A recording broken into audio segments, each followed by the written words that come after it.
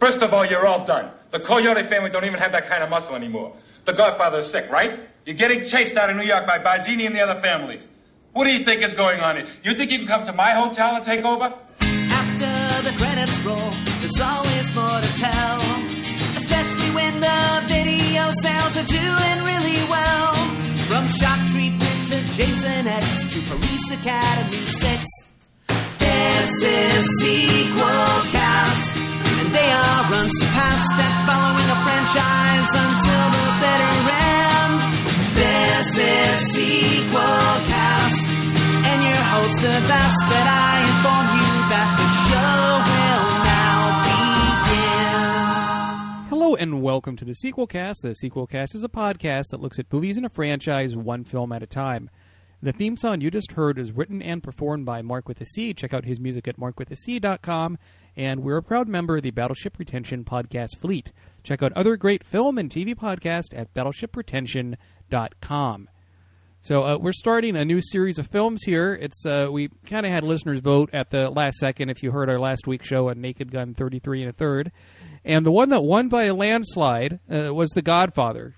Compared to we were going between Godfather and Matrix at the last second, and people picked Godfather, so that's what we're doing. This episode, we're looking at the first film, The Godfather, directed by Francis Ford Coppola, with music by Nino Rota and Carmine Coppola, based on the novel The Godfather by Mario Puzo, starring Marlon Brando, Al Pacino, James Caan, Diane Keaton, and many more.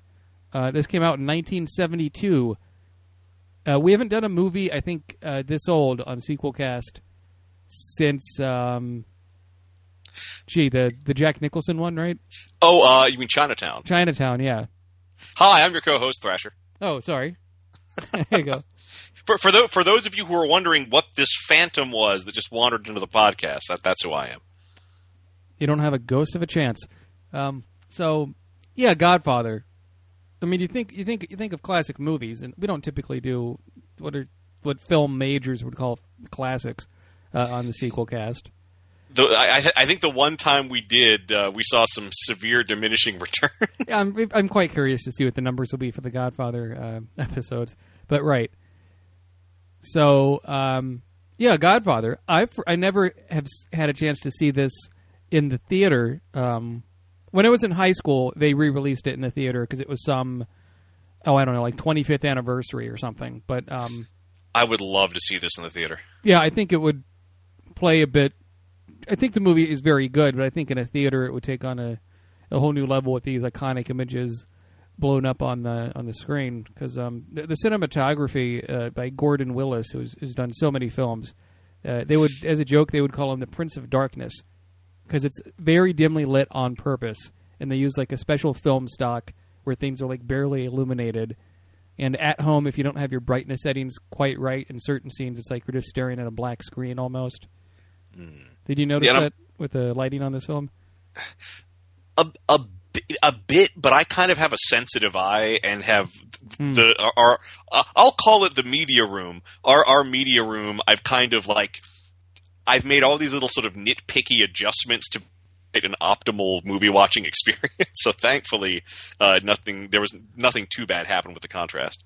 So when you saw this film, was it on videotape for the first time, like with me, or on TV, or? It would have been the first time.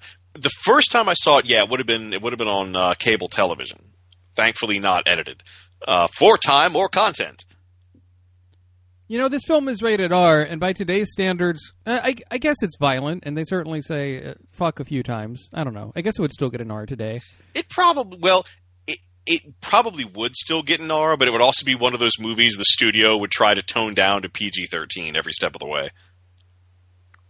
I think the violence in this film would probably be PG-13 by today's standards.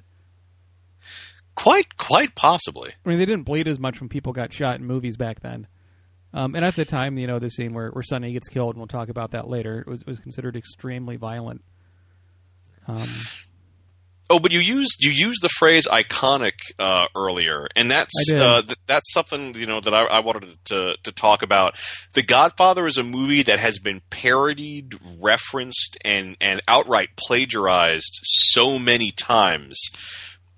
It's one of those movies where even if you've never seen the movie, you probably think you have because you've seen every little slice of it show up in some other work. I mean, not only are there multiple parody films that focus on The Godfather, I'm thinking of particular. There's even a scene in Robin Hood Men in Tights, which for no good reason is Dom DeLuise. Oh, with Dom DeLuise doing his Marlon Brando impersonation. Marlon Brando himself did a film called The Freshman, I believe, where he essentially played Don Corleone in a comedy starring Matthew Broderick. There is there's the Zucker film Jane Austen's Mafia starring Jay Moore.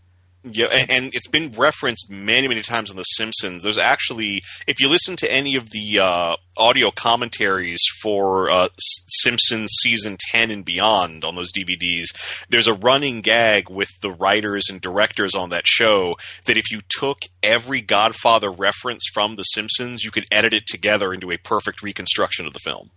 I bet you there's someone that has done that on YouTube if you look around. But that'd be quite funny to see. But you're right. I mean, this film is iconic. Last year, I actually took some time and read the novel The Godfather, which came out 3 years before the movie. And, you know, the novel is pretty close. I think the novel is a bit harsher. I read an interesting article by the author and co-screenwriter Mario Puzo complaining that Francis Ford Coppola softened the characters from the novel significantly for the film. I think the people in the film are still pretty reprehensible for the most part. But, I mean, the film has a whole vagina subplot, or the book has a vagina subplot. The vagina goes out to get revenge for a mob hit. Yeah, it muffed him an offer he couldn't refuse. So what did it? So there's a character in this film, and I do want to say, if you like this movie, it's worth your time reading the book. I mean, the first chapter of the book goes into great detail the backstory of the guy that is going to the Godfather begging to get vengeance on these guys that raped and severely beat his daughter. And it goes into detail with the court case and what the police did. And it's really quite interesting. And also all the Godfather 2 stuff, that's the flashback with young Vito Corleone. That's also from that original Godfather book. So, but anyway, the vagina subplot from the Godfather novel is, there's a guy that's the entertainer, where the Godfather slaps him and says, "Act like a man, damn it! You're gonna act like a man." I don't know. I don't think that Brando's that good. It's such a hard imitation to do. Everyone tries. I want to tell you to act like a man. I want to tell you to act like a man, Johnny. You sound more like David Brenner. Who's that? David Brenner was a stand-up comedian. He guest hosted The Tonight Show during the Carson era several times. Passed away recently. Interesting. I will stop doing my poor Brando impersonation for the listener's sake, if not for your own, Thrasher. So there's the entertainer guy who was modeled pretty significantly after Frank Sinatra, and for legal reasons, his character could not be that big in the film. Yeah, I could see that. And in the book, there is a big plot how he has all these mistresses in Las Vegas and cheats on his wife, and his wife is really concerned and wants him to spend time with him. So she goes to a plastic surgeon and gets a procedure that gets like literally 2 chapters in the book of a tightening of the vaginal walls. I think isn't it like it's like a uterine tuck or a labial tuck, I think. Exactly. Yes, that's exactly what it is. And it's a bizarre segment in the book. I can see why it's not in the movie. And it's almost like the book is giving this as advice to the reader. Hey, you might want to recommend your wife gets this. It feels good for the wife. It feels better for the husband. Like, it's very strange. It's a very strange offset. And, like a lot of old novels, it has chapters, but it's also divided inside as book 1, book 2, and so forth. The vaginal reconstruction surgery is like a whole book in the Godfather novel. There's a whole major section in the novel. And by the way, the entertainer is Johnny Fontaine. Johnny Fontaine, of course. So the Godfather films, I think by modern standards, the pacing might be considered slow. And on Twitter, I was talking to some of our listeners, and I said I thought the plot was complicated, and I had some people disagree with me. What makes... Well, I will say you could call it slow. However, I think this is a movie that takes its time and I guess, for lack of a better metaphor, paints a picture. But what did you mean by complicated? A lot happens in this movie. Now, it's fairly linear. It's not like Godfather 2 where it hopscotches all over the place with the past and the present, and it's not trying to make thematic ties. But... I mean, I watch this film now, and I really think about a recent video game I enjoyed, Grand Theft Auto 5. And any of those Grand Theft Auto games, any mission you go on, structurally is modeled after stuff you see in The Godfather. I mean, if you break down this movie's structure, what is it but several missions? The Godfather sends the family or the thugs and the ranks of the mafia out to do. But I think the complication is, and it makes more sense the more you watch the film, is you have like the 5 families, and it's a battle of the 5 families, where one's trying to outdo the other. Like if it's like the Atreides and the Harkonnens, I think. Sort of. I mean, because spice was a drug, right, in Dune, and I mean it's all about in the negotiations with Sollozzo, is it? Sollozzo. Sollozzo and Tom Hagen, right? The attorney for the. Actually, no, I think it is pronounced Sollozzo. Now that I think about it, Sollozzo, right? So Sollozzo and the Corleone family, and the thing is, all the rest of the mafia families, the Gaines, if you will, want to get involved in selling. All are involved in selling drugs and want the Corleones to join in on that, and they each take a piece of each other's pie. And Vito Corleone says, well, I don't have anything against selling drugs myself, but I have a lot of friends in high places in politics, and they would look down poorly upon me if I sold drugs. So in deference, out of respect to them, I'm not going to do it. And basically Sollozzo says, fuck you. Well, it's not just that. I mean, they do imply that Vito has a distrust of drug dealers, or sort of disapproves of the trade, because you are effectively peddling poison at that point. Right. He mentions he doesn't want kids taking it. Yeah, I mean, he does, Vito, like most of the characters in this film, he is a criminal, he is a killer, he's a man that's willing to do some truly reprehensible things for his business, but he does have lines he doesn't want to cross, and he does have a code of honor, and I think that's one of the things that keeps this movie very watchable. You're not just watching terrible people doing terrible things, you're seeing people who do have a certain sense of honor and propriety about what they're doing. And it's amazing to see a very young Al Pacino in this deliver what is really a very subtle performance compared to modern day. You might compare him to the histrionics of Nicolas Cage, where Al Pacino, the big joke from the cartoon The Critic, is every other line is, hoo-ha, I'm a gangsta, I'm going to sleep with the fishes, hoo-ha. Oh, yeah. Now to drive while I cannot see.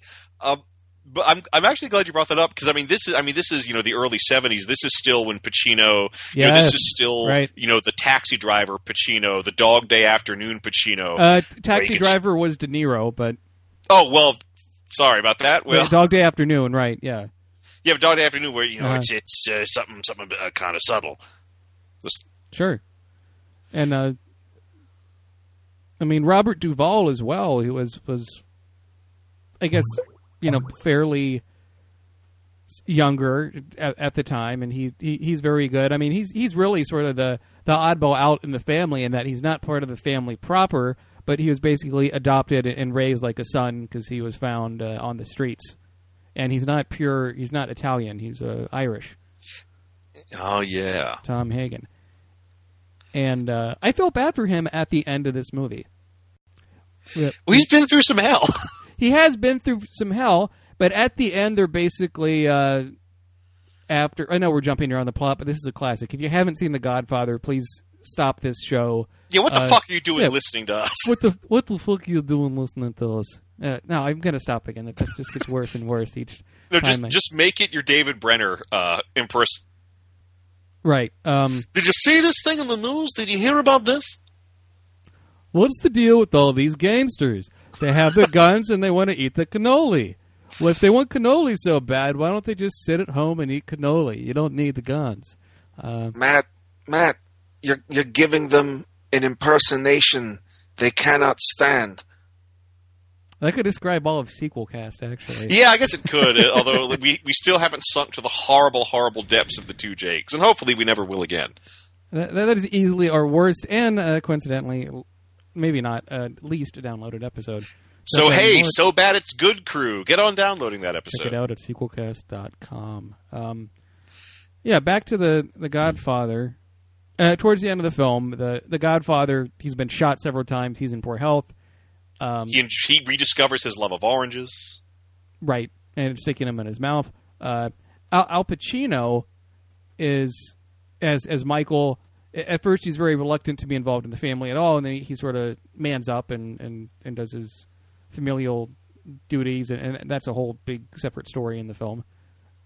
And towards the end, he's talking with his father, and he's trying to get stuff into shape, and he basically tells Tom Hagen, you will be our attorney, consigliere in Las Vegas, but we don't want you here. I'll have the Godfather himself as my consigliere here.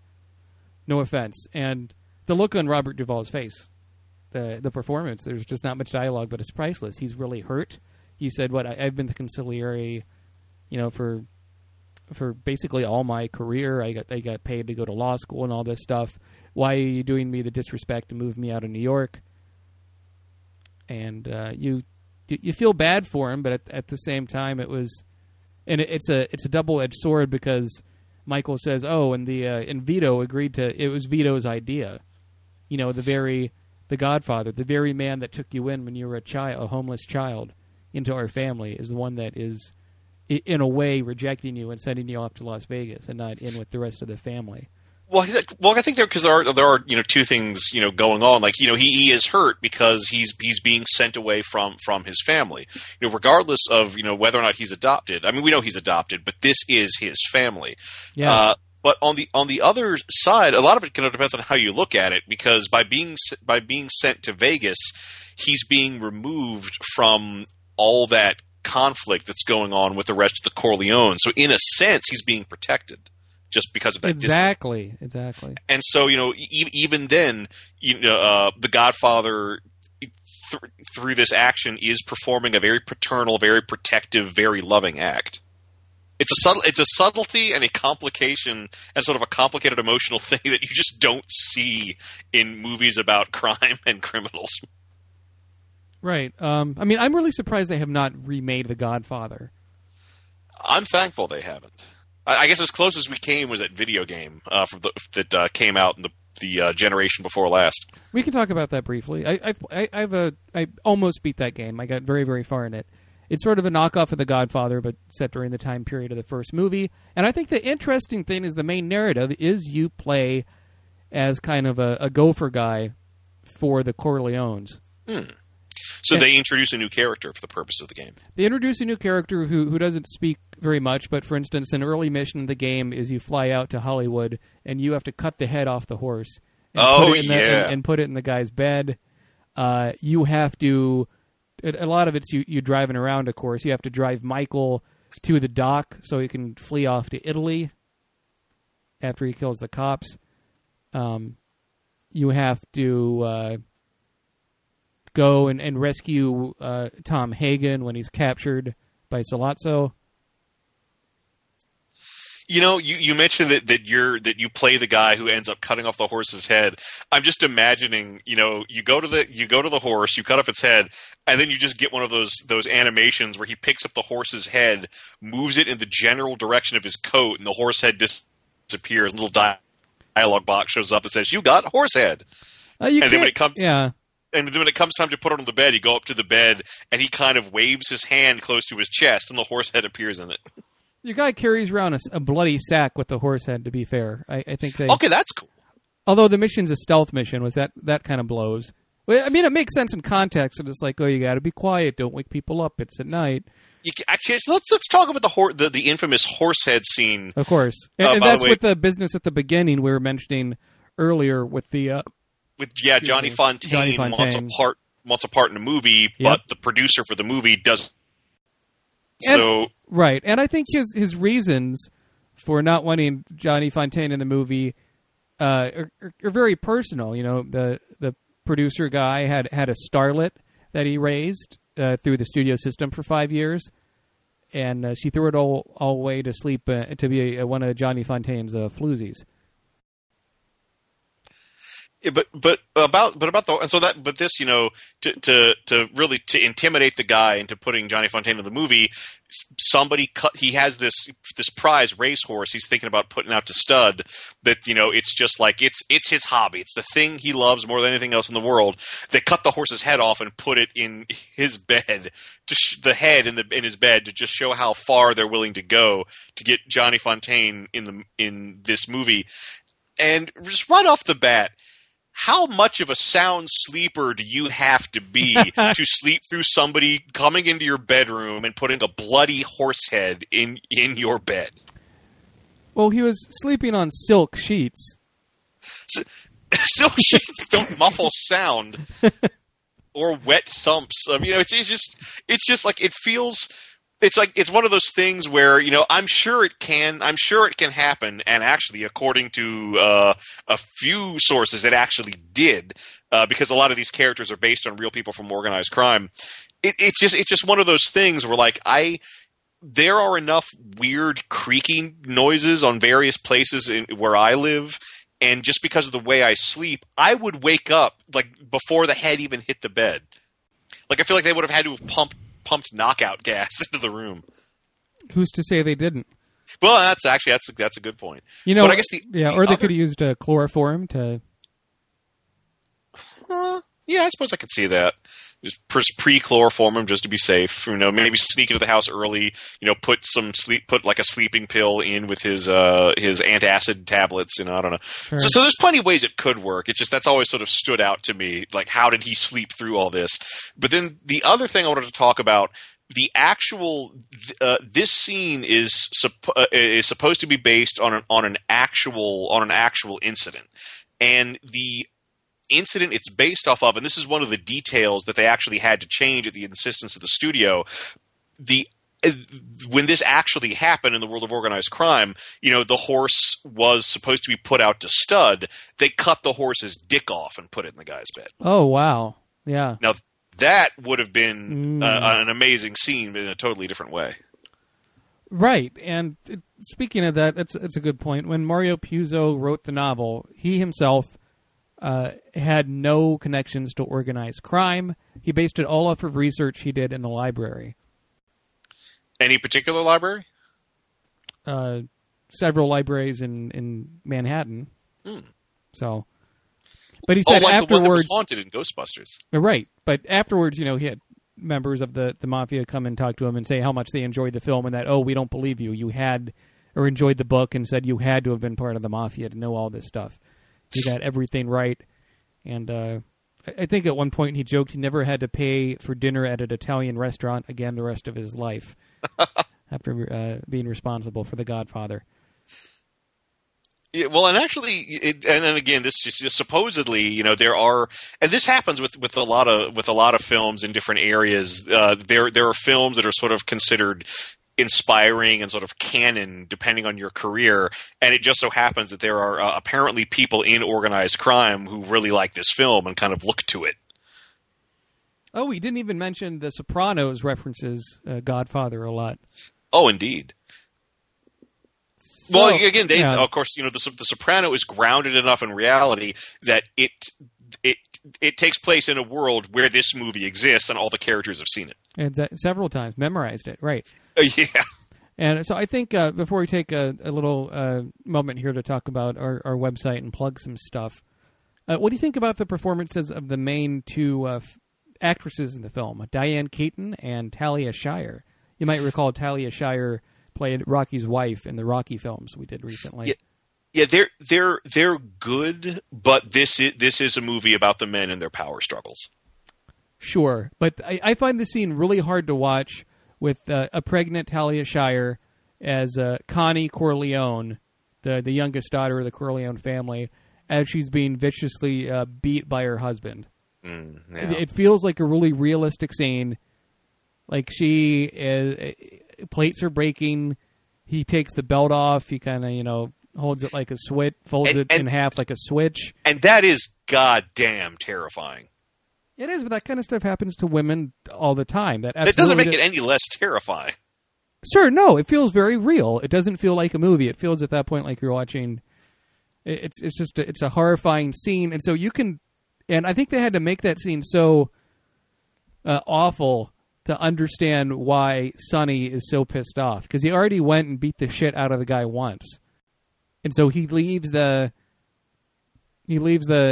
compound in a huff, and then at the toll bridge, there's an ambush set up, and he gets riddled with the famous bullets. James Caan death scene. When they were filming that scene, they rigged him up with so many. They call them squibs. It's these little packets of blood things that explode, with more squibs than had ever been used on an actor in a movie before. And he asked, "Is this safe?" And they said, "We don't know." And he got pretty severely bruised, I think, during the scene because it explodes all over the place. Yeah, as I understand it, his torso became a roadmap of pain. Yeah, covered in bruises, took a few days to heal. But James Caan, I think, is very good in this film. Yeah, and that's one of those iconic scenes you see referenced all the time. And going back to The Simpsons, as we always do, right? That is probably the Godfather scene that has been referenced on The Simpsons and recreated on The Simpsons more time than any other. One actually involving James Caan going to a toll booth asking for spare change, and these guys come out of the woods and start throwing quarters at him, and he starts thrashing around as the quarters hit him. Well, let's talk about our website at sequelcast.com. You can download all the past episodes of the Sequelcast. If you like what you hear, you like the show, you might want to consider donating to us on PayPal. We got a PayPal link on the left side of the page. And you can also rent the films that we're talking about as digital downloads. As a digital rental through Amazon. It's usually between $1.99 and $2.99 a piece. Pretty good quality, pretty good deal. I'd recommend that. You can also hear the Sequelcast network of podcasts on Stitcher. Yeah, don't wait 20 years for a podcast to download. Just get it instantly streaming with Stitcher. Get the app at stitcher.com/sequelcast, and all the Sequelcast network podcasts get added as your favorite, and you're automatically subscribed. Because why wouldn't you? If you like us, leave us a positive review on iTunes. We haven't had one of those for years. And our Facebook page is facebook.com/sequelcast.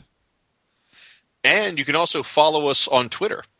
Right, I'm at Sequelcast. And I am at Internet Mayor. I also want to point out we have message boards now, but nobody. We've had one person sign up, but nobody's really used it yet. But I started some topics that could be fun to talk about. And you can check that out at sequelcast.freeforums.net. Who doesn't like a free forum? The forum, because it feels like it's being used. So use ours, please. Okay, back to The Godfather. So we've talked, I think, a good bit about this film. There's so much to talk about. One sequence let's talk about a few sequences each of us were impressed with before giving our final rating on the film. Alrighty. I love the stuff in Italy. I think that stuff is gorgeous. It almost feels like it's from a separate movie. It's the last stuff they filmed. The studio did not want them to film it because they said it's going to add a whole lot to the cost of the film. It's worth it, though. I think so. It's real lush. You know, after Michael, played by Al Pacino, he hatches this plan to kill both Sollozzo and the cop that beat the shit out of him, who also happens to be a crooked cop. He has to hide, so he flees off to Italy with only his family members know, but he doesn't even tell his fiancée, Kay, played by Diane Keaton. And while he's in Italy, he gets married to a smoking hot broad. And it's interesting to see how the mafia functions in Italy. Because it's these guys with shotguns just around their back. Well, I mean, it's my understanding that they're supposed to have so much power and respect there that they can just be out in the open like that. Right. I think the romance scene is very good. The scenery is just gorgeous. I have not had the pleasure of going to Europe yet, but I hope to go sometime in the next few years. Oh, you must. Right. Have you been to that part of Italy, or Italy at all? Not that. Actually, yes, I've been to Rome. Rome and Venice. And it is truly wonderful. It is amazing to be in a place that has such a continuity of civilization. Right. I think it just adds a whole... It lets the movie breathe for a bit. You've seen a whole pretty intense scene with the lead up to Pacino going against Sollozzo, the Turk. And it just gives the picture a moment to breathe, gives it a different flavor. I almost went, and when the girl, when his wife that he marries, he meets and falls in love and has to marry, dies in the exploding car, part of me wonders, like, what if she would have lived and he would have had to go home and explain that to Kay? Went to Italy, met a girl more pretty than you, we got married. Sorry. Oh, Gilly. And I like cheese. Yeah. that would be a very different movie. What's another sequence in the film you enjoy? Actually, I'm gonna go back to the horse head in the bed scene. That is an amazing. I don't know. I don't know if it's I guess it's technically an effect, that horse head. It's and just like that weird, twisted, almost calliope music that plays as the guy wakes up and sees what's lying next to him. It's just, there's something very sort of surreal about it, having that animal head rising up from the covers. There is a bloody horse head, and it is in my bed. Why did you cut my horse's head off? Da, da, da, da, da, da. Yeah, the score in this brilliantly takes one theme and doesn't quite run it into the ground because it keeps on rearranging it in clever ways. Oh, by the way, that thing you're just saying, is that from the upcoming Godfather musical, God's a Poppin'? I heard that was a sequel. That was the sequel, Godfather to the musical Hell's a Poppin'. I think Godfather 1 is called Horse a Poppin'. So, gallop your way into crime. I really enjoy the character of Luca Brasi, who is very minor in the film, but he's kind of the big enforcer. He's like the biggest threat. He's on the Corleone side, but the other families keep on trying to buy him off. And the Corleones feel protected when they have Luca Brasi. But so when Luca Brasi gets murdered, it really sends them, and it makes them very vulnerable. And that he has a scene at the beginning where he's just repeating to him, he's not very bright, and he just repeats himself over and over again. I give you this gift as a token of gratitude on this, the day of your daughter's wedding. And he repeats it to himself over and over again because he's too stupid to remember what he has to say. Well, I'm not sure it's quite him being stupid. I mean, he's also nervous. Yeah. Marlon Brando is pretty great as the Godfather. Oh, well, there's a reason why everybody has a Vito Corleone impression. The actor, I don't believe Marlon Brando.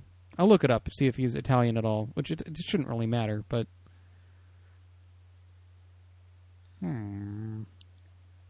Okay, I don't know if he was Italian at all, but... I've heard, and again, I have no source for this, but I heard he's actually might be of Polish descent.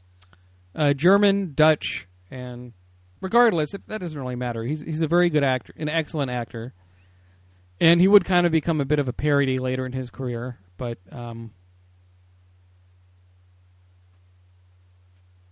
at this point, yeah, I don't know. I think there's a lot of humor to his performance as the Godfather that people might not quite realize. Well, he does. He is kind of like your lame but funny father / grandfather, especially when he brings up the whole orange gag. Like there's something very real about the way he connects with his children and grandchildren. Right, and the year this came out, 1972, Godfather was the #1 film in the United States. And at the time, the highest grossing film ever made. Right. Number 2, in case you're wondering, was The Poseidon Adventure. And number 3 was the Warren Beatty film, What's Up, Doc? Which doesn't have a sequel, prequel, or remake. No, it does not. But The Godfather has some, which is why we're talking about it. One bit of interest, I think, before we rate this film. So that whole sequence in Italy I was talking about, Mario Puzo did a spin-off novel called The Sicilian. And it starts where Michael Corleone, he's ready to go back to New York, and he's waiting there at the docks, and he's told, "Oh, your father wants you to get one more person. He wants you to get this this Robin Hood type character, and so you can bring him with you to the United States." And I've only read a tiny bit of the beginning of the novel. I haven't had much time, but they actually made a movie of it, starring Christopher Lambert in the lead, and they took out all the Michael Corleone stuff because they didn't have the rights to have that character in the film. Really? But it's called The Sicilian, and it has Christopher Lambert of Highlander fame playing an Italian, which understandably is supposed to be hilarious. Well, he's played everything now. He's played an immortal, he's played a god of thunder, he's played an Italian. That's the trifecta. That's the EGOT of French actors. So, any last thoughts on The Godfather? It's a good damn movie. You owe it to yourself to see it. We just heard that friend of the show, Jason, came on. Let's rate this film, and then let's pull Jason on the show. Ooh, delightful. It'd be good to have him back. Let's. Okay, I'll just start. I'll give it 4.5. It is good, but I sadly find myself in that sort of Amadeus position, a few too many notes. Like, if you had to trim like a scene or a sequence, what would it be? Do you think it could be like 20 minutes shorter? Did it have to be 3 hours? I think it could probably be made perfectly serviceable at maybe 2.5, because I don't want to amputate this movie. I guess like I wouldn't cut any particular scene. I would just make little economical trims here and there. Maybe a little bit, trim a little bit from the daughter's wedding. Trim a little bit from the shooting at the toll booth. Trim a little bit from the horse head and the intimidation of the movie producer. Just make tiny little economical cuts just to rein it in just a bit. I think I'd agree. I also give it 4.5 stars out of 5. I think it takes a bit to get going, and I know a lot of it's character building in the beginning, but it's about like a good half hour with the Johnny Fontaine stuff. And you could probably, although the horse heads is a classic scene, you could probably lose that from the movie. So we finished up our discussion of the film, but if we could just get your thoughts really quick. The Godfather is a real classic. Yeah. Do you like it better than the second one? Ooh. That's the big thing that gets people up in arms, I think. In a recent interview, Francis Ford Coppola, the director of these films, said he feels like, in retrospect, he says he made the second one just for the money, just like he did with the third one, which a lot of people think he's high for saying that, because Godfather 2 is regarded as one of the best sequels of all time. No, I like the first one. Yeah. There are parts of the first one that I would cut out, like his time in Italy. Interesting. Thrasher was saying you could nip and tuck all over the place. And in fact, the stuff in Italy was the last stuff they did for the film. Oh, I can imagine. And the studio didn't want them to do it because they're like, you could just have all the other shit happen and then, oh, Michael's back. No, the most amazing parts of that movie are him defending his father. That is such a tense, amazing part of the film. You feel the tension of him waiting on the steps, making sure that people don't come into his father's hospital room and shoot him dead. Right. Or something with a pillow. Yeah, or, not just that, the, where the crooked, the cop just starts, like, beating the shit out of him. Oh. And like as a kid, I didn't realize that his jaw got broken. And I when I first saw this film, I didn't understand why Michael's face is different for the middle of the film after he's been the shit kicked out of him. And it's because in the book they explain it more that his jaw got broken and had to be wired together. But in the movie, it looks like he has the mumps or something. Yeah, exactly. Yeah, it's like he has all the cotton that Brando put in his mouth. Yeah. In his mouth. Right. Man, but that is a good... Because the thing about Godfather 2, man, there are some beautiful sections of it, but I've seen pieces like that in other Italian, like Once Upon a Time in the West. Right, yeah. Once Upon a Time in America. There are parts that are very much like that, close. Yep. But the Godfather has such iconic pieces. I was actually reading an article about De Niro and how many movies he had done with Scorsese. Yes. And one of my favorites is, of course, Casino, for some strange reason. But okay. Godfather 2... There are some pieces of that are so iconic as well. Him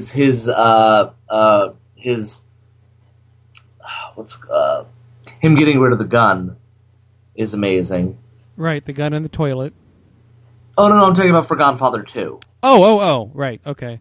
When De Niro, but Pacino, man. You know, De Niro was actually considered to play Sonny in the first Godfather. Yeah, and that would have been really different. I mean, James Caan isn't... What is James Caan?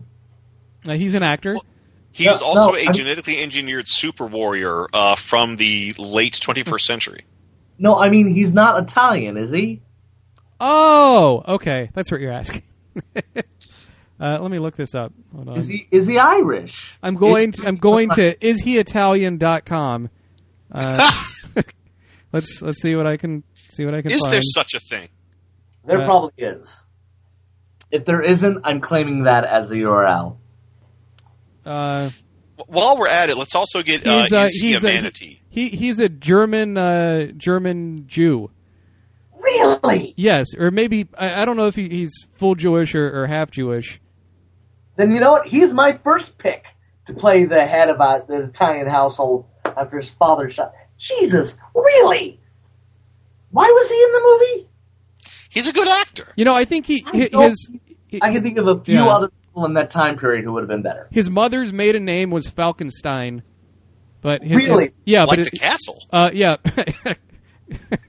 Dr. Falkenstein. Yeah, but his father's last name is Kahn, and man, even hold on. Even I'm trying to think of people in that era who would have been better. I actually think Robert Duvall would have made a better Sonny, but he was also older. Right. God, who in that time period would have been better than James? I really like Elliot Gould. Sure. That's inspired, yeah. Yeah, Elliot, automatically in my head. Elliot Gould. Yeah, fucking Elliot Gould would have been great. That would have been great. Well, let's do our pitch a sequel segment. Let's pretend, no sequels to Godfather ever happened. If you had to do a sequel to The Godfather, what would you do, Jason? I think it would just wind up Godfather 3. Not Goodfellas. I would cover their connections to Cuba and possibly... Yeah, you know what? I would have done some stuff in Cuba, and I would have had them talking about getting rid of... Well, wait, what's the time period? Does that match up if they were going to get rid of Bugsy Malone? I don't think so. Gangster? No, with the pies? No, not Jesus Christ, Thrasher, no. No, that's completely the wrong time. But boy, that movie. Let's make a sequel to Bugsy Malone. Oh, God. Bugsy Malone.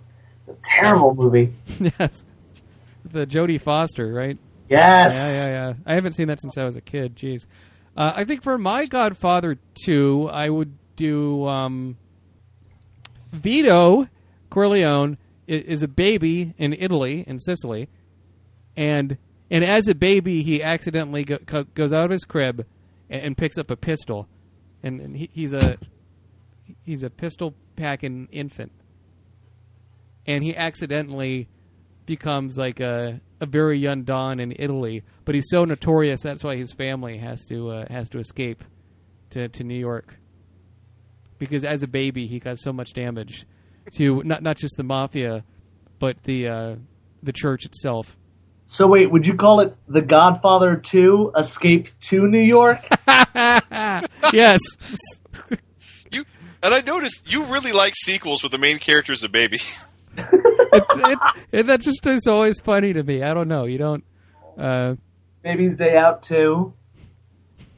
Out for Blood. Yeah. God. Because did Godfather 2 have a didn't have a hyphen?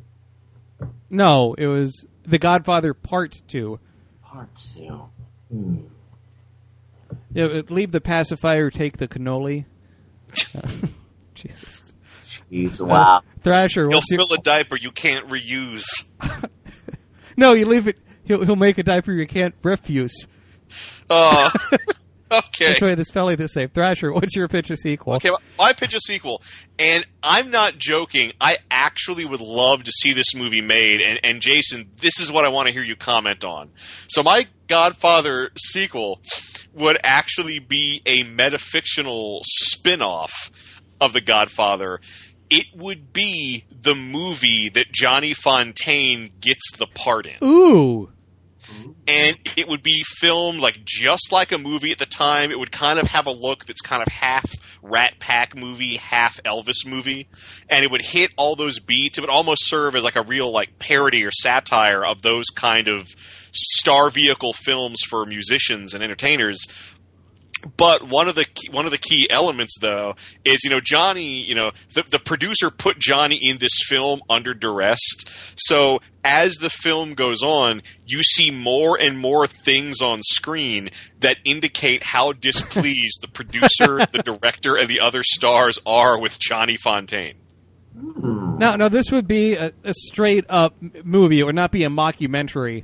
No, it would be like there might be like maybe during the credits do outtakes like in Smokey and the Bandit and those movies, but they would still be metafictional outtakes of things that would have happened behind the scenes of the making of this movie. Oh, guys, give that movie a title? Yes, get this. There's a short called Ode to Fredo. It is a short musical comedy that was made in 2007, which imagines the last minutes of Fredo Corleone's life. Huh. But did the Johnny Fontaine movie have a title? Oh, God. I don't remember one being mentioned. Good question. I don't think so. It probably does in the book. Okay, well, here's what we'll call it. Here's what the movie will be called. It'll be called because, of course, his name has to go in the title now that he's in it. The movie will be called Johnny Loves Him. And he's got two dames, one to blonde, one to redhead, and one a brunette. I know that's three, but that's what makes this a really complicated love triangle. Have you seen that short film, Jason? I have not. I just found out about it. Interesting. But also, he comes back in The Godfather Part 3. What, Fredo? Yeah, no. Fontaine. Johnny Fontaine is mentioned, or I guess comes back. Fontaine. Well, I mean, we'll talk about this more in the Godfather 3 episode, but did you know that before Mario Puzo died, him and Coppola were working on an idea for Godfather 4? Really? That would have been cutting back and forth between the stories of a teenage Sonny and Tom Hagen and a younger Michael Corleone getting more mixed up in the drug trade. And part of that was the basis for a novel that came out a few years ago called I think it's called the Corleone Family or something like that. It's by Eddie Falco, based on the screenplay by Puzo. Edie Falco, yep. of a sitcom called All in the Corleone Family. Oh, jeez. Oh, the way Johnny Fontaine played. I'm surprised they don't have a Godfather-branded wine, Godfather-branded... They do. Francis Ford Coppola does. Oh, does he? Does he have a line called The Godfather? I believe so. I did not have a chance to go... He does have Coppola. Yeah. He has the winery. Yes, he has a few wineries. I had a chance to go to one of his wineries last fall, but it was like 5 minutes before it closed, so I didn't really... I just got a chance to see... He had one of his Oscars there, and... they had a family tree of the Coppola family, in which Nicolas Cage has a one-word entry, which was pretty funny. Oh, that one-word entry is "shut up." Is one word. He actually has at the Geyserville location of the Francis Ford Coppola winery. He actually has the desk from The Godfather. Nice. Yeah, I did not get to go to that one. I went to some other one that he bought out not too long ago. Anyway, but it was very, very pretty. I wish a friend of mine got to go on like 8-hour tour of the winery, and he said it was a blast. So let's talk about sequel news. There's a big piece of news that came out today. Did you see this, Jason? No, I looked at something else that made me cry. Well, we'll talk about that in the special show we're recording next. Do you have some time? Yeah, of course I do. Okay, thanks. But the sequel news that came out today, which is huge, is the main cast for Star Wars Episode 7 was announced. Have you seen this picture yet, Jason? Yes. Boy, does Skywalker look haggard. Oh, yeah, Mark Hamill does. We'll talk about this. I think some of the cast members have been rumored for a while, specifically that it was going to have Harrison Ford, Carrie Fisher, and Mark Hamill making a return. And, yeah, I think... But it also has a lot of cast members that, frankly, I don't recognize. And this isn't all the cast in the film. Andy Serkis, I think, yeah, that is a big surprise. Do you think he's going to... I'm thrilled he's going to be in this. Do you think he's going to be himself? You think he's going to play a motion capture alien? Oh, you know he's going to play a motion capture alien, if not all the motion capture aliens. Oh, but now here's another problem. I heard there's only one new female name. And somebody's complaining, oh, there's not enough female characters. She might be the main character. She could be, and she could also be... people have noticed that she's sitting in between Harrison Ford and Carrie Fisher. Does that mean he's going to play their daughter? Ooh, conspiracy in the picture. Actually, it turns out Mark Hamill is photoshopped into that picture. Mark Hamill looks so haggard. He's talking to Anthony Daniels, I believe. But he looks like he just got, stayed up all night drinking Shirley Temples. I don't know what's going on. Oh, well, he's still recovering from playing the Joker. That takes it out of you. There you go. Jeez.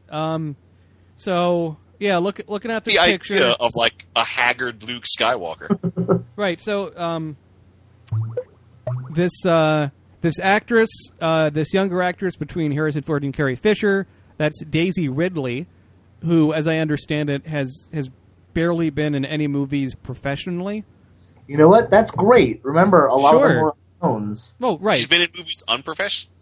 Well, she hasn't had a long career, and she's also fairly young. So I think there isn't a lot of unknowns, and I think that is smart. That's a good call, Jason. Yeah, I'm glad they're bringing unknowns in. Next to Carrie Fisher, going sort of clockwise around here, you have Peter Mayhew, who's Chewbacca himself. Which also thrills me. I love that the original Chewbacca's back. He's not in great health, but I don't think maybe that'll be part of Chewbacca's story. You know, he'll just go, which means let me sit down for a minute. Yeah, he just had double knee replacement surgery. I saw a picture of him and Vern Troyer on their scooters together. What? In the airport. That'd be a funny picture. Yeah. I've met Peter May. I think you were with me, Thrasher. We've seen Peter Mayhew in passing at Dragon Con several years ago. Oh yes, I also saw him at Comic Palooza last year. Wow. He's extremely tall, as you can imagine. Oh, indeed. And he does a very passable Chewbacca imitation, even though the real Chewbacca noise is a sound editing by Ben Burt, combining a lot of stuff. But the walk of Chewbacca, the friendliness of the character, I think, who inhabits the suit, does in fact make a difference. So next, at the same time, it could do motion capture, and that was it. That's true. But it could happen. Well, they did have him in a suit. They did have him in a suit playing a younger Chewbacca in Revenge of the Sith. It's not the same without a suit. Right. Well, and everything. If you do the things practical, then the movie is so much better. Right. So next to him, it's sort of more, production people. Next to Peter Mayhew, you have the producer Brian Burke, who's worked with J.J. Abrams a long time. Next to that, the new president of Lucasfilm, Kathleen Kennedy, who used to produce all of Spielberg's pictures. Next to that, Domhnall Gleeson. No idea. How sweet it is. He's the oldest. He's the oldest Weasley, I believe. Oh. It's the back of his head you're seeing in that picture, but. Oh, wait, which one? Not the twins. The oldest Weasley? The father? No. Let me look this up on IMDb.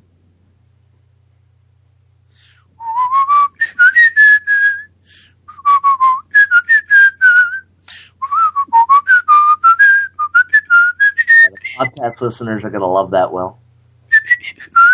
He played Bill Weasley. Oh, he was Bill. Okay, so he's the one who marries Fleur. Is that the one that leaves to go research monsters or whatever? No, I believe he's the one who gets bitten by one of the werewolves. Oh, okay. Let's see. Because Bill and Fleur, they're the ones who get married. This has been Talkin' Potter, your number one podcast for all Harry Potter-related news. We had Jason on some of those Harry Potter episodes. Yeah, I have a friend who's going to Portland to be in a Harry Potter LARP. What? I know, right? Crazy. So, that's Domhnall Gleeson. Next to that is Anthony Daniels, who, of course, has played C-3PO. Mm-hmm. And, I have a feeling, I don't know if this film is going to be, upbeat. It might be kind of dark. I don't know. But it's J.J. Abrams. It'll have something comedic, but it'll have a darker overtone, like Star Wars. I want it to be good. That's all that matters, yes. Next to him is Mark Hamill, who hasn't been on the big screen in a major motion picture in a long time. He has acted in movies. He has done a shitload of voiceover. He's incredibly talented.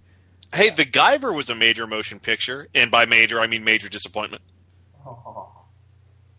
Right. Yeah, he needs to be in more. Sure. He is a good actor. He is a good actor. I didn't say he wasn't, but he just has been, doing theater, He's really had more of a voiceover career lately, which has been doing quite well for him, and he's been popping up in some direct-to-video stuff here and there, so it's nice to see him back. I did hope the rumors were true, which they were, that the main three would be back. Notice no Billy D. Williams in this picture. Oh, no, you're right. But these is just the main cast. You could have a Billy D. Williams cameo.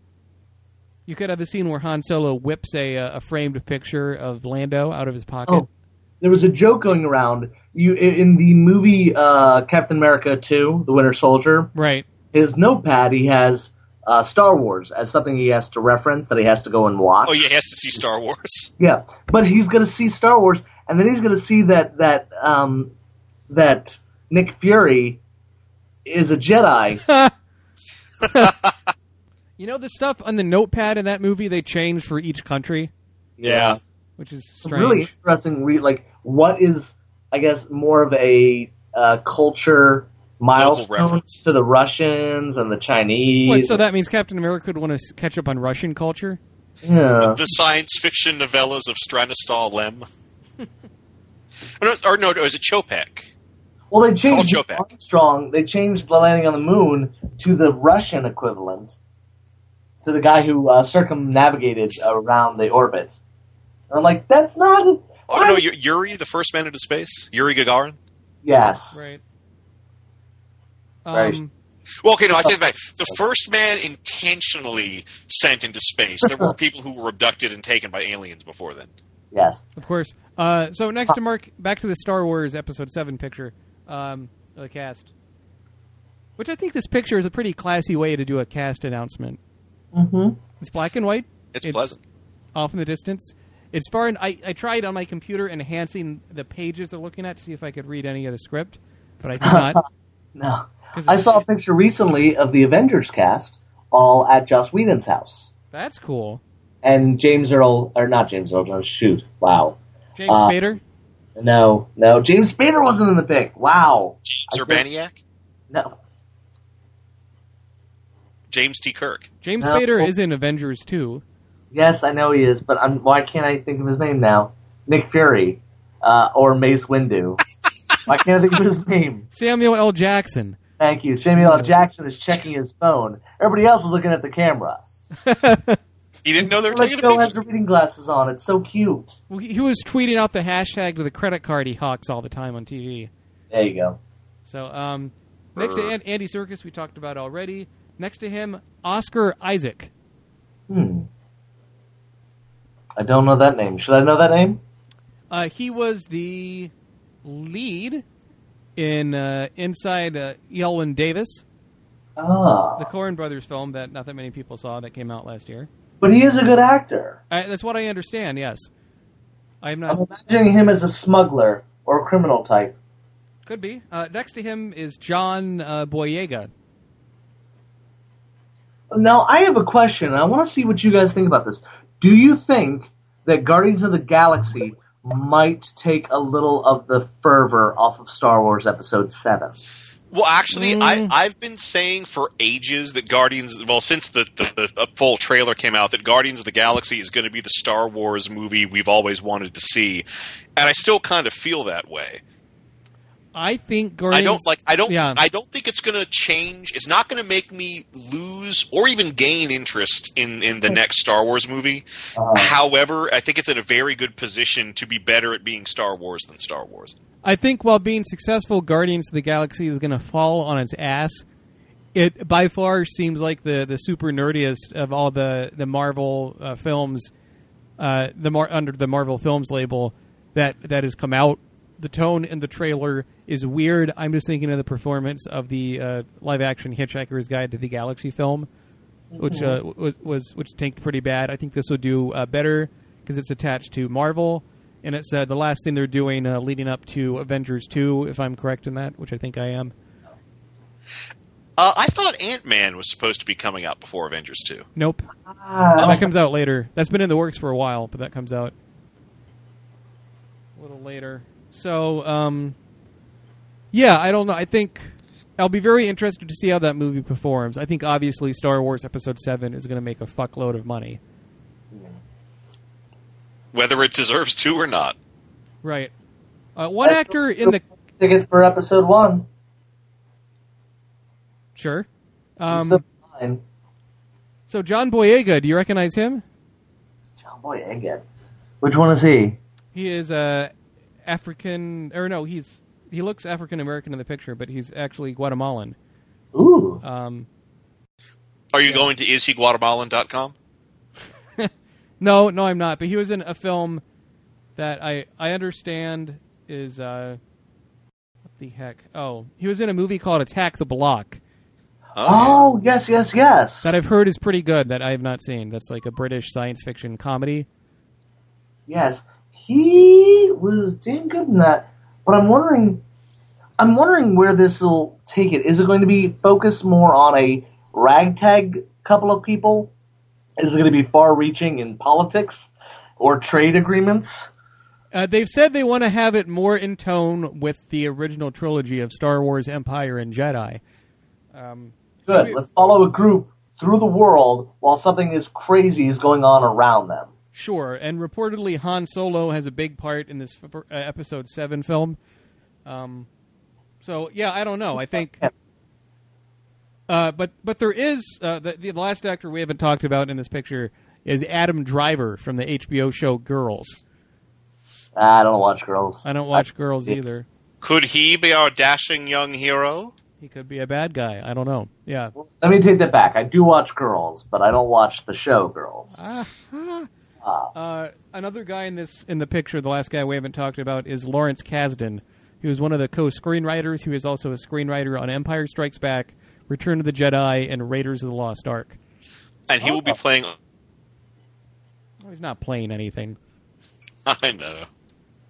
So I think we've had a good discussion about these people in this picture. Where's Billy D. Williams? Like, I want to see Lando on screen again. Billy D. Williams has been campaigning hard on Twitter to get him in the film, but it could, I think he might have a smaller part. This is the main cast, or maybe he'll be in episode 8, not episode 7. Yeah. That's not a bad He's guess. a fun character. He's a good character. I would love to see more of him. What if the character of Lando is dead, but his spirit is kept alive as the Navicomputer on the Millennium Falcon? That would be silly and a level of technology that does not work well with Star Wars. Agreed. Just make him a Jedi ghost. Ooh, that asteroid field was a bit rough there. You better watch out. Works every time. Oh, jeez. That's rich Corinthian leather. Ooh. No, it's rich Carillion leather. I like R2-D2 in the box in the photo. I think that's very funny. That's so well staged. Yes, of course it's a staged photo. I don't know. I guess it looks like people are talking to each other in the photo. At the bottom of the thing, there are 3 heads. Who are they? Right. They're the Adjustment Bureau. On the far left, the one Mark Hamill is glaring off in the distance is Anthony Daniels. Next to him is Dom Hall Gleason. No. I'm talking about the 3. I'm talking like right down to the back. Okay, the bottom left corner. Oh, shit. Okay, I'm seeing the whole picture now. You're right. I don't know. Are they like interns? Are they more cast members they haven't announced yet? You think they're going to reveal like a fuller picture? Oh, wait. I figured it out, guys. Yeah? Billy D. Williams is taking the picture.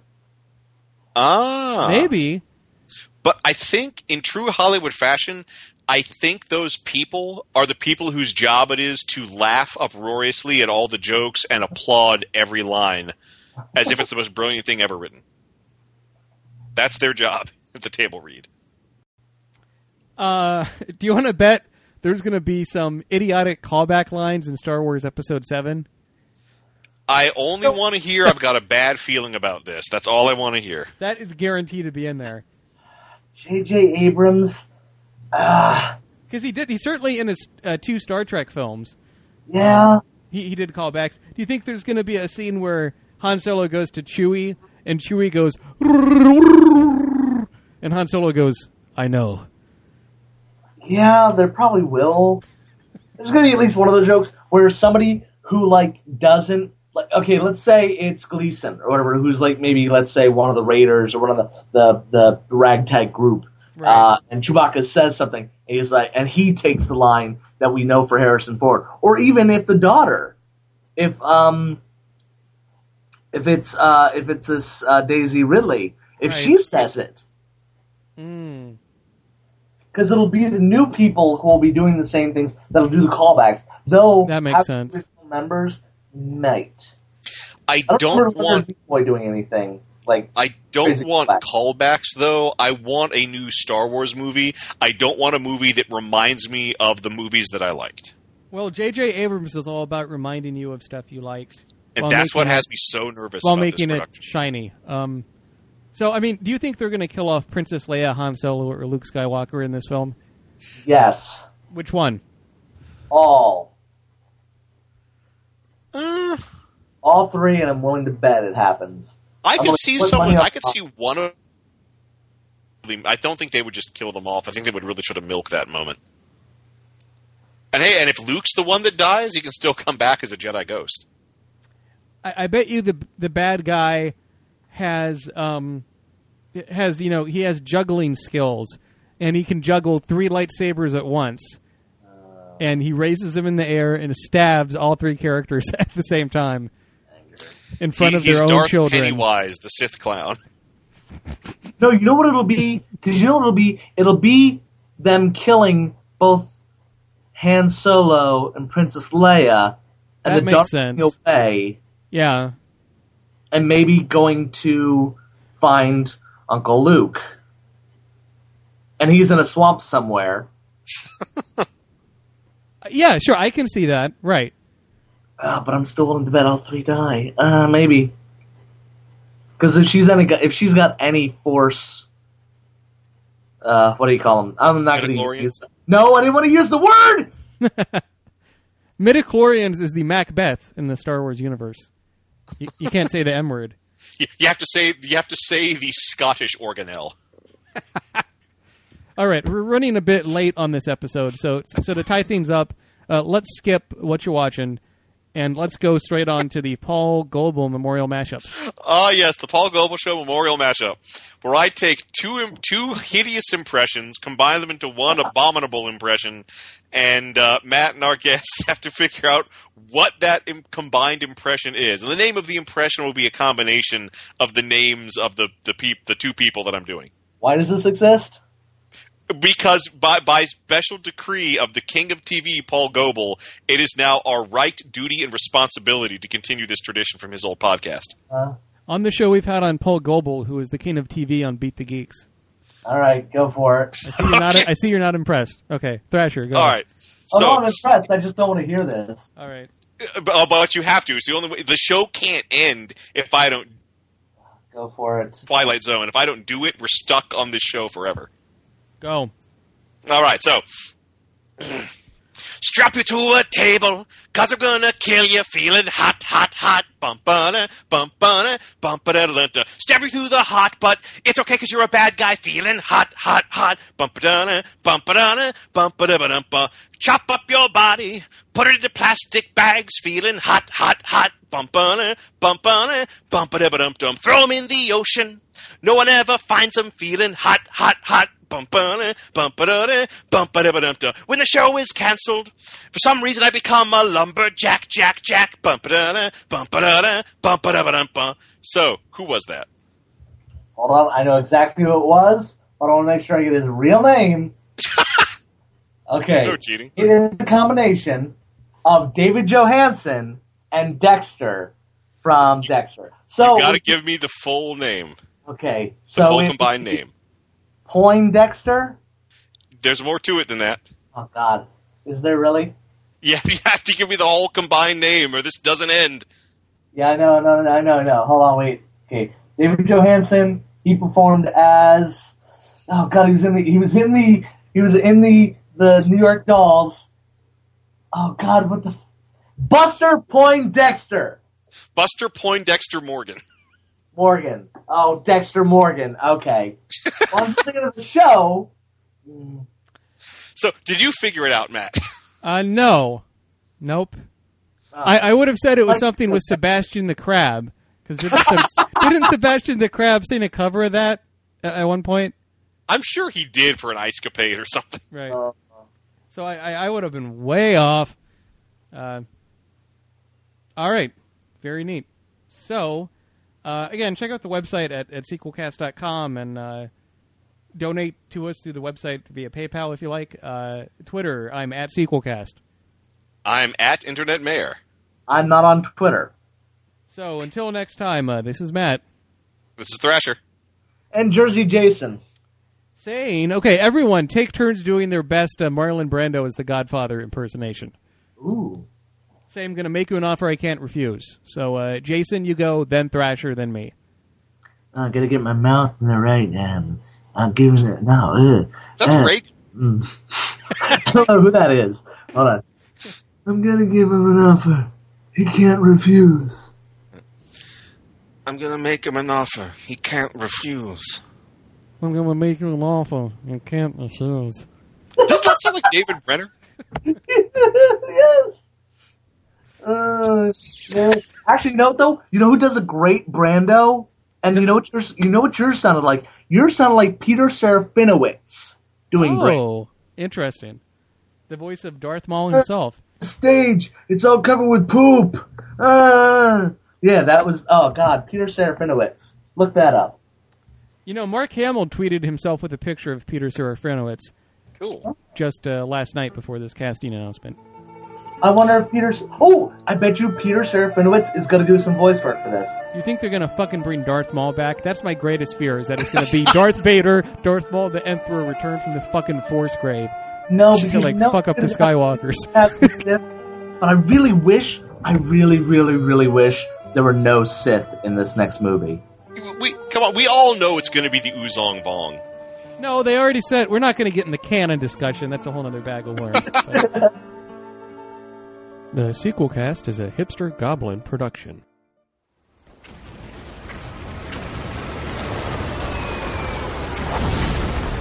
This program is a proud member of the Battleship Pretension Fleet.